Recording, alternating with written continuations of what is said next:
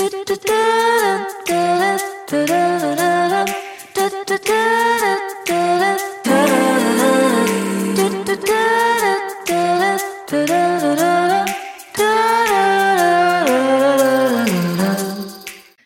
I'm Rachel Sosin, and this is 6 Degrees of Innovation, a podcast that grew out of my natural curiosity and love of innovative solutions to big and little challenges. Each episode, I'll speak with someone who is making an impact in an innovative way. Listen in as we talk about what got them started, what problem they're tackling, and how it's going.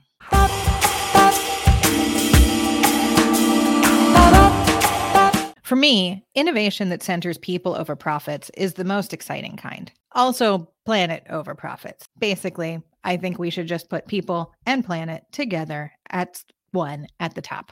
But anyway, this episode is about putting people at the front of leadership, and my guest exemplifies it simply by being my guest. We've never met before, but she volunteered to join me for a dress rehearsal episode in a community Slack channel, and the conversation was so interesting that I wanted to share it with you. This week, I'm talking to Alyson Stemas. Alyson is a community builder whose work focuses on developing high-quality programming to create a people-first leadership revolution. I'm especially interested in her insights into the future of work and how people-first leadership will shape it. Alyson, I want to start by asking about your viral layoff post last year. What really struck me the most was how you focused on helping others see the sign of impending layoffs and helping your 99 colleagues. And I think that just really embodied people first leadership. And so I wanted to know if you had any stories about how that post helped others, either seeing the signs for themselves or connecting some of those 99 people, and just kind of tell that story with the frame of the people first leadership. Well, thanks, Rachel. I'm so excited to talk about that post. It certainly wasn't something I thought would go viral. It was just something that felt incredibly natural in that moment. So context is I was laid off in July of 2022. Obviously, the tech layoffs are still continuing into 2023. But my husband was laid off just 2 months before me. And because of his layoff experience, I was able to sort of see that I was trending in a similar direction. And I then thought, given all these similarities in our experience, budgets being frozen, hiring being frozen, deadlines and projects not having timelines, deliverables, goals, and not being able to get answers on like long-term strategy, I knew it was headed my way. And so I started looking for a job. I hadn't had any success by the time I was laid off. So I was still scrambling and still in that like, oh no moment when I got the call. But ultimately, the layoff post that went viral, I think I'm really just, as I reflect back on it, I'm really grateful I did it because it took a lot of vulnerability to say to my network, I've lost my job. Not only did I lose my job, but my husband lost his job 2 months ago. And here's the rest of the story. Here's the thing. Here's where I'm at. And so the things that came from that are the people who were impacted with me, the 99 other folks who were impacted by the layoff. I know that a lot of them felt empowered to post about their experience following my post, which was gratifying is like the wrong word to say, because I don't want to say I was, happy to see that people talk about being laid off, but I'm glad that others felt empowered to share their story. I ended up landing my next job because of that post. So my now manager saw that and said to me, sort of exactly what you just said, this is very people first, very kind of you, very generous for you to warn other people. Do you want to talk? And so we had a conversation. So I landed a job based on that post, which is really neat. And then I had a media organization reach out to say, can we interview regarding this post? And the person who actually interviewed me ended up being laid off from that company a few weeks later. Oy. And use the things that I said in that post and in that conversation to say, like, I saw those red flags. I saw those same things happening. And so it's interesting to see how the post has spiraled to help other people, identify these red flags and sort of say, okay, I think this is coming my way. And also just get so much traction. I mean, my LinkedIn inbox was flooded. I certainly did not get back to everybody. I just couldn't. And I was also trying to take any information of jobs being shared and funnel it back to the 99 other. So while also trying to support people, a layoff is a lot like a breakup. I've talked about that a lot with my peers, that like you have to treat it like a relationship is ending. You have to unfollow the founders on Twitter. You have to stop following the company. Like you have to grieve the relationship with that company. And so I was doing all those things while also trying to manage this like viral post. So I think to answer your question, like I think it was really helpful for a lot of people. It certainly allowed me to empower others to post, but also allowed me to connect people with jobs. I got a job out of it. And I know I was able to connect people on the other side of it as well. So it got much bigger than I ever anticipated, but I think it did some good. And that is usually what I do when I feel like I'm not well, is I try to give back into the world and just like believe in karma. I think good things will come back. And so that is just how I show up in times of chaos in my own life. And so I'm glad it was helpful for obviously myself, but also others. Yeah, that's fantastic. And I think the idea of showing up for others when things are feeling hard is a really fantastic way to move through life. I really love that. We should all try to do a little bit of that. So one of the things that really comes through in what you're talking about is you were building community. You were building community in this kind of ripple effect that you weren't even able to necessarily foresee or probably to quantify in retrospect. And obviously community is really important to you. Community is really important to me. And I think that there's a lot of kind of like little I innovation happening around community development, particularly within the workforce. And so I'm curious if you can talk a bit about what people-led leadership means to you in terms of community, like work community, and what makes it, sort of radical. Yeah, and this is such a fun question. I think a lot of people are throwing around the word community just to do so. And I think it's one of the things that is, it's not the question you're asking, but to say, like, I think a lot of people are putting community at the front of everything. Like, we're a community. And it's almost the new, like, we're a family, but it's like, we're a community of thought leaders of whatever. And it's all just like crap, right? Like, it's not a real community. And I think the thing that feels radical in community is people who are actually showing up and doing it right almost feels radical now, because it is the buzzword of the last 2 years. I think you actually have to show up for your community in some way. And I think it means being incredibly intentional about how you do that and incredibly thoughtful. It's really easy when you have a community of people to like ship a new thing or ask for something from a group of people or put up a program, but like without it being thoughtful and cohesive and strategic, you're not really taking care of your community, And I think like I'm a mom, I have a family of 3, right? Like they're my community. Again, like the family is the new community, right? They're my community. And if I wasn't thoughtful about how I operated in this unit, I wouldn't be actually taking care of it.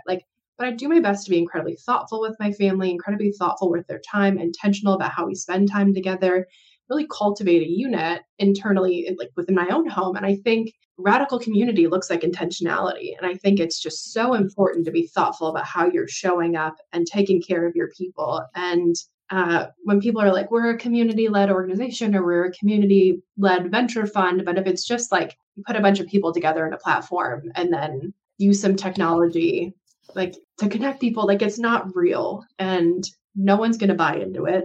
You're going to get limited traction, or you're going to do webinars for your community that don't land because they're not thoughtful of people's time. And so I'm rambling, but I feel very like passionate about being really thoughtful and respectful of people's time and intentional about how you build community. And I think communities that are thoughtful about how they're showing up and creating and giving back or engaging are the ones that are going to win out among other communities, especially with them popping up all over the place. So that's sort of my take on what is a radical community, is just to kind of give a damn, I think it's really important to just try to do the thoughtful, right intentional thing.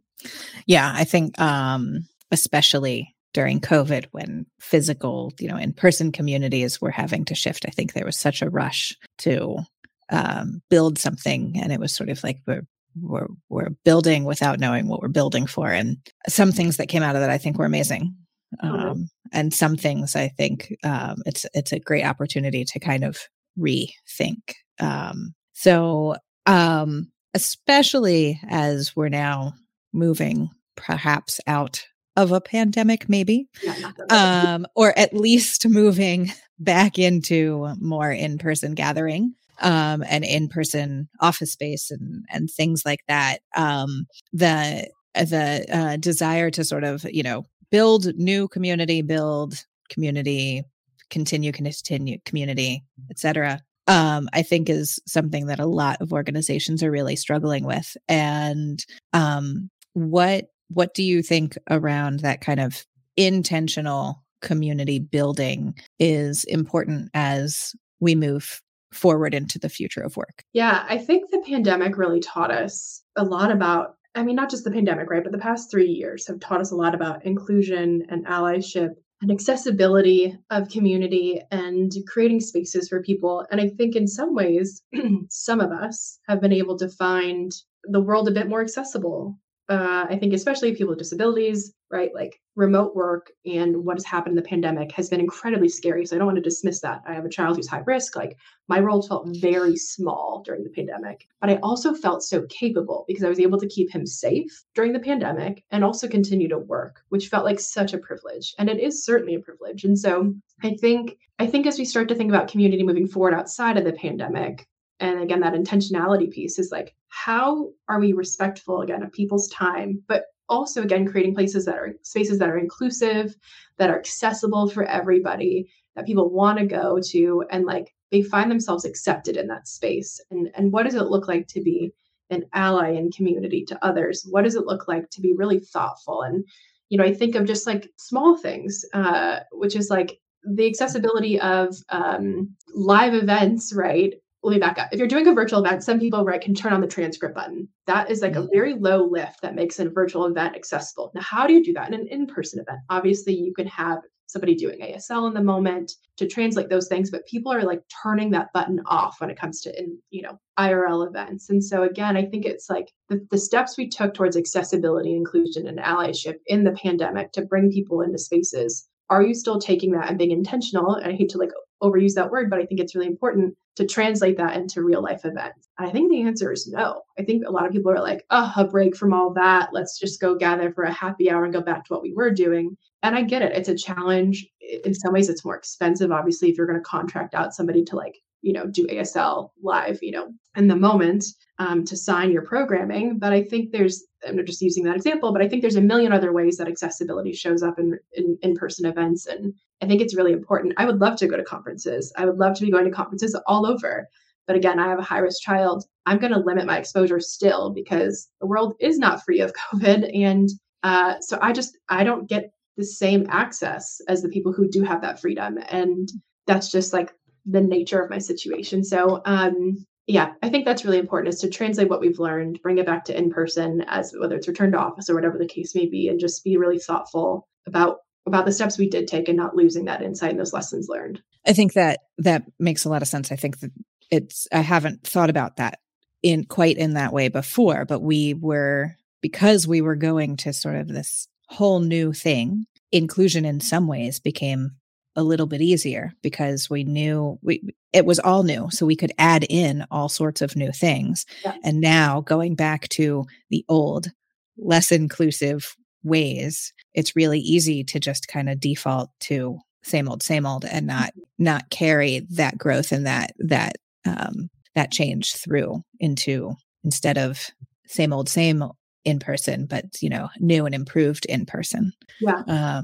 I think that's really interesting.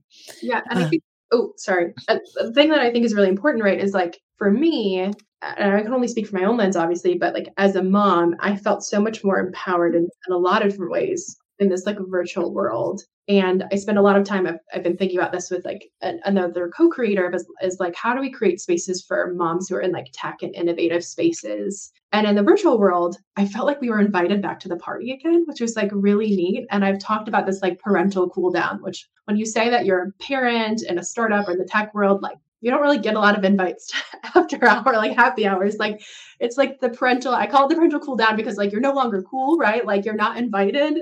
It's kind of like, it's us admittedly, but like you miss a lot in those like after hours spaces that you're prioritizing your family. And so I think in the virtual world, we were invited back into those spaces. Those spaces became accessible. And so co-creator, her name's Lais. She's the author of Hacking Communities. Her and I have talked a lot about, and she's expecting her first child, but we've talked about like this parental cool down, and like, how do we create spaces for specifically moms to take up space in innovation centers and innovation ecosystems and start to co-create with one another. And I think that again is this like accessibility piece. Like the pandemic made some things really accessible. And so as we go back to like what was before, like I'd almost rather challenge us all to create new and really be thoughtful about how we bring others into our spaces and not let, parents like me be uncool. Like I'm capable of creating, I'm capable of doing really interesting and unique things while also being a parent. I didn't lose who I am as an individual just because I had a child. And I think that is a narrative that just like, I think we've moved past it. So like, can we operate together as a collective and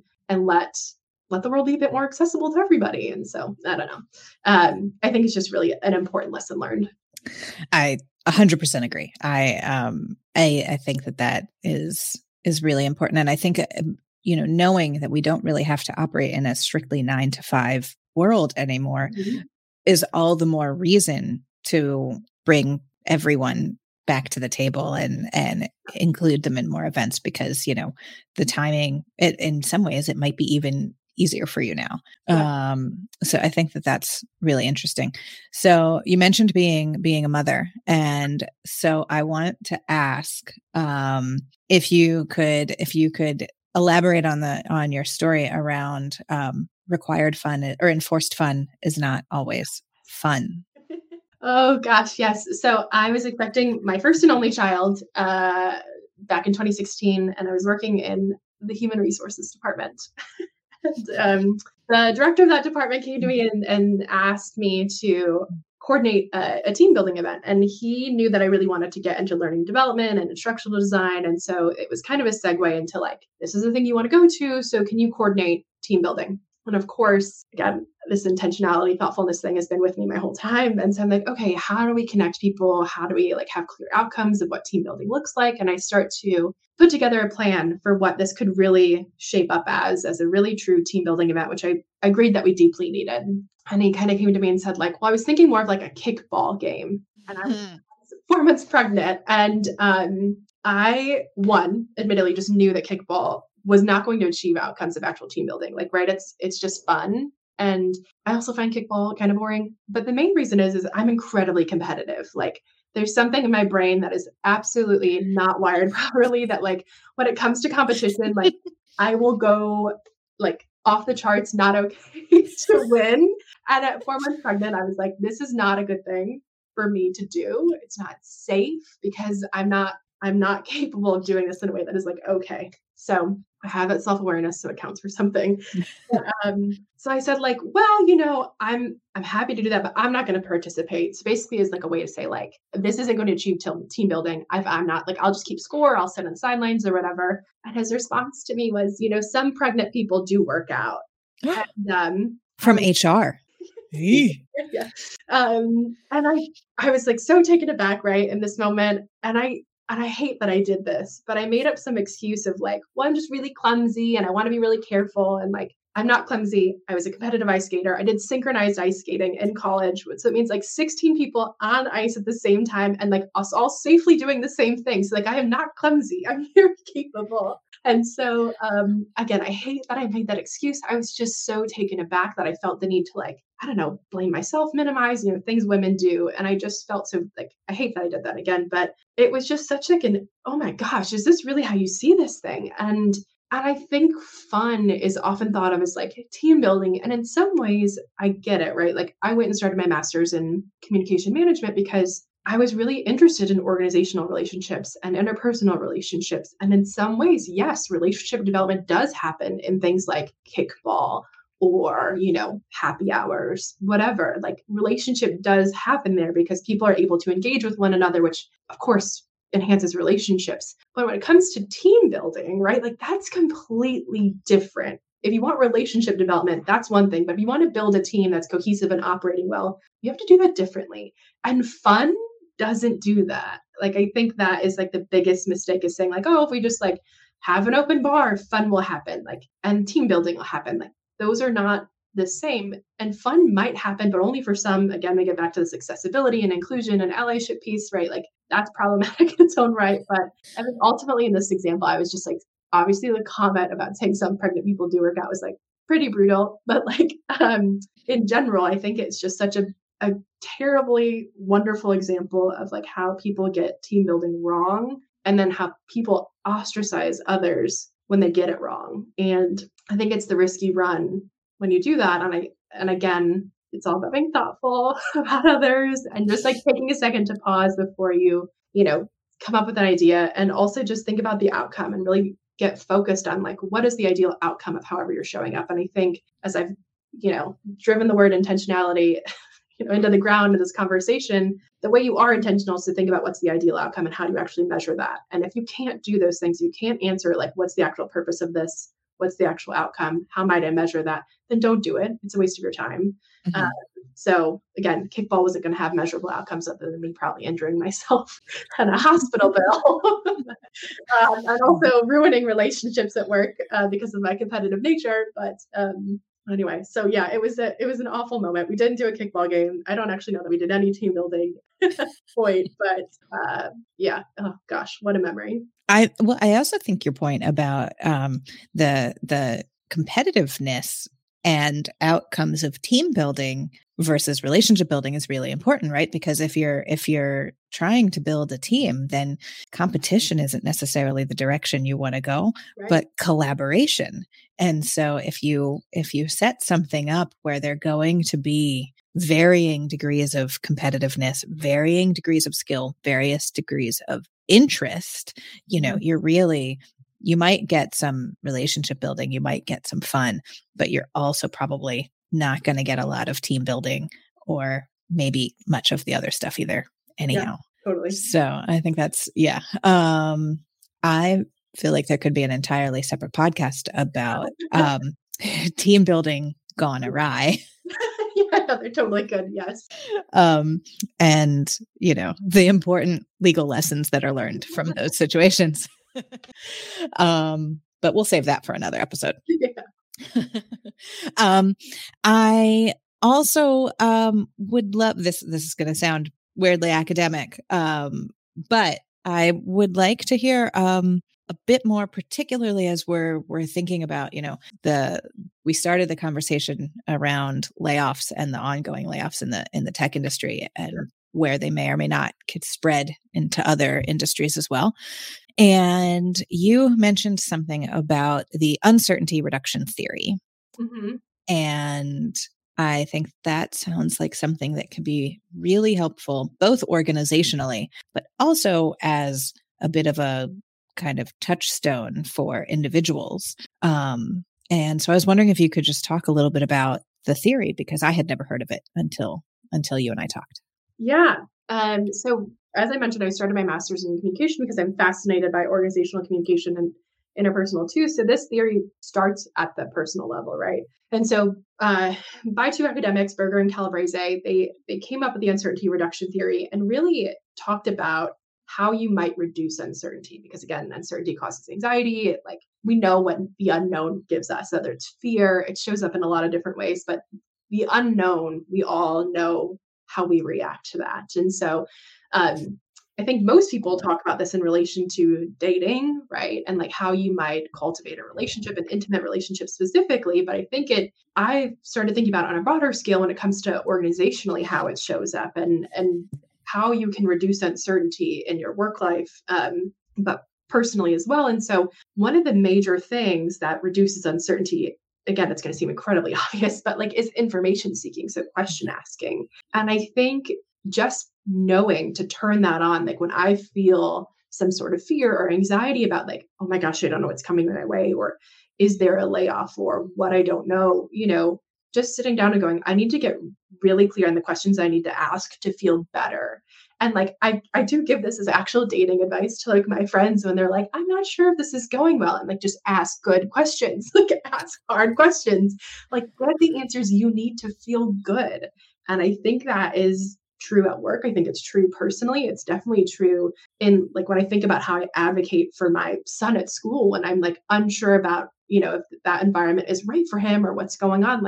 We ask hard questions, we seek information. And I think, of course, there's other inputs like how people respond to those questions, whatever the case may be. But I think asking hard questions reduces uncertainty and can minimize that anxiety, or at least give you the information you need to be able to make a decision and take that next step. And so I think uncertainty reduction theory, I think all theories are incredibly fascinating. But uncertainty reduction specifically is intriguing to me because it really helps you manage what I think a lot of people struggle with at work, which is, again, that anxiety of the unknown when it comes to, again, layoffs, but also just like your role on a team. And asking hard questions is the only way, not the only way, but it's like, I think the theory has like 7 ways. So just one of like 7 ways to minimize that uncertainty and minimize that anxiety. I mean, other things, right, are like disclosure, which is, again, you ask a question, somebody responds, you keep going. Like if you're able to get to that point, move beyond just the question, but a back and forth conversation around that question,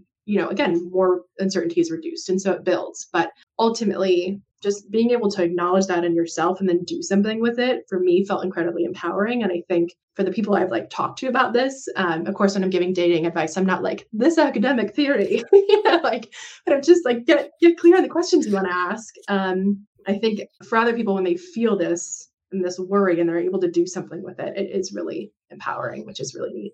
I think that the asking good questions and getting the information you need. As soon as you said that, it made me rewind back to your warning signs about a layoff, because so much of your warning signs are about a lack of information. And when you can't get clarity around things, when you can't get answers about plans, and when you can't get this information, like that's when you know where things are going. So I think that's that makes a connection that I feel like makes a really beautiful circle here. And thank you for making this such a perfectly circular conversation. I love it. And so with that, I want to turn to my last question, which is my question for everyone that I speak with, and is the whole reason for the name of this podcast. And I would love to know someone or some organization or company that is doing something that has you really excited, that you find really innovative, and whether they see themselves as innovators or not. Yes. Well, one, I love the name of the podcast. I love the question. I want to talk about a company called Real, founded by Ariella Safira. I'm probably mispronouncing her last name, which I apologize for. She's lovely. Specifically, Real is a mental health sort of community. The product itself is meant to bring mental health to people where they're at, which, right, like I think the example she used with me was like most mental health apps are like, you've got scheduled talk therapy in the middle of the day, which is like incredibly strange. If you think about it, right? Like I'm having this conversation, if I go do therapy, get into childhood trauma, and then I'm like, oh, and back to my, pipeline forecasting meeting. Like it's so hard to fit your day. It's not convenient. It's not accessible. It's, again, not meeting people where they're at. And Real is meant to sort of flip that on its head and bring mental health to you where you're at, which again is like after hours is when people struggle most. So anyway, that's the product. But Ariella as a leader is doing something really interesting around rest. She's had probably annoyingly surveys her team around rest and what it actually means to take rest and to really recover. And so she's implemented things like a 2-week bereavement period. So if you lose a loved one, you have a mandatory 2 weeks off. It's not like an optional thing, but it actually requires 2 weeks, which and again, I feel like it shouldn't feel radical, right? If I were to lose my husband or my child, the people that mean the most to me, 2 weeks doesn't feel like enough, but it's certainly a lot more than what some people give, which is 2 days. And it's mandatory. It's not optional, which I think is really thoughtful. She's also really thoughtful about shared rest and points to the example of kids in summer break from school, right? They are all able to take a break. Teachers, everyone takes a break. We can get into like our teachers actually doing a second job, most likely, right? Like we'll get into that. But but the shared rest is really important. So Ariella also has done a great job as a leader to create shared rest, understanding that like just a summer Friday of half the teams on and half the teams off doesn't accomplish it. Like the whole team needs to be offline, and everyone needs to have that space together to actually recover, because you can't turn off if the rest of your team, especially, right? Like you make friends at work, your best friends working and struggling, but you're like off on the beach, right? It's not the same. And so I think this like radical approach to rest is really innovative, and it feels like it shouldn't be, but it is. I think especially if you look at European companies, that they have things like siestas and these other breaks built into their calendar year or daily calendar. I think it's interesting. And they even go to the point where I think if you've worked for the company for 5 years, you get a 4-week sabbatical. Like I've not seen a sabbatical program built in as a part of like a retention program. But I think just this approach to rest is really fascinating. I think right now when everybody is a bit burnt out on burnout and like everyone's tired. So being really thoughtful about rest, I think is innovative, and I'm really excited to see what they do with Reel. So she's lovely. If you ever come across her, like would love to connect you, but also she's just a great leader. So yeah, I'm excited about what they're doing. That's amazing. I'm really interested in the both in Reel because full disclosure, my next call for today is my therapist call. So I had to laugh. Oh my goodness. I did not know that. Full disclosure, I had no clue. But, again, from this conversation full of giggles to like get in the zone, exactly. When she explained it to me, I was like, oh my gosh, duh. Yeah, it makes total sense. It's totally true. And then when it comes to rest, I think it's so important and it's so hard. And especially as an American who is now living in the UK, it's really interesting to see the differences in how people treat, going out of town on a holiday. Especially around Christmas, I would get these out of office replies that were like, "I'm on annual leave. I will be back in 4 weeks." In the United States, it would be like, "I'm out of office for 48 hours, but you can call me or text me or find me on Twitter," and the difference culturally in saying, this is my time, this is work time, my time is when I will rest. And I mean, still, we're certainly not getting it right here in the UK, but it's just such a difference with the US. And so knowing that there's someone who's really taking rest seriously and making it an intentional part of their work, I think is really, really incredible. So that's awesome. And I would love to talk with Ariella in the future and maybe ask her some of these same questions. So that would be cool. Yeah. Well, thank you, Alyson. This has been an amazing conversation, and I am really excited to see more about intentional inclusion and intentional people-led leadership, and in the future, and see more of what you do, and also see how that sort of expands out into the rest of the world of work as the future moves on. Well, thank you. So thank you so much. I appreciate it.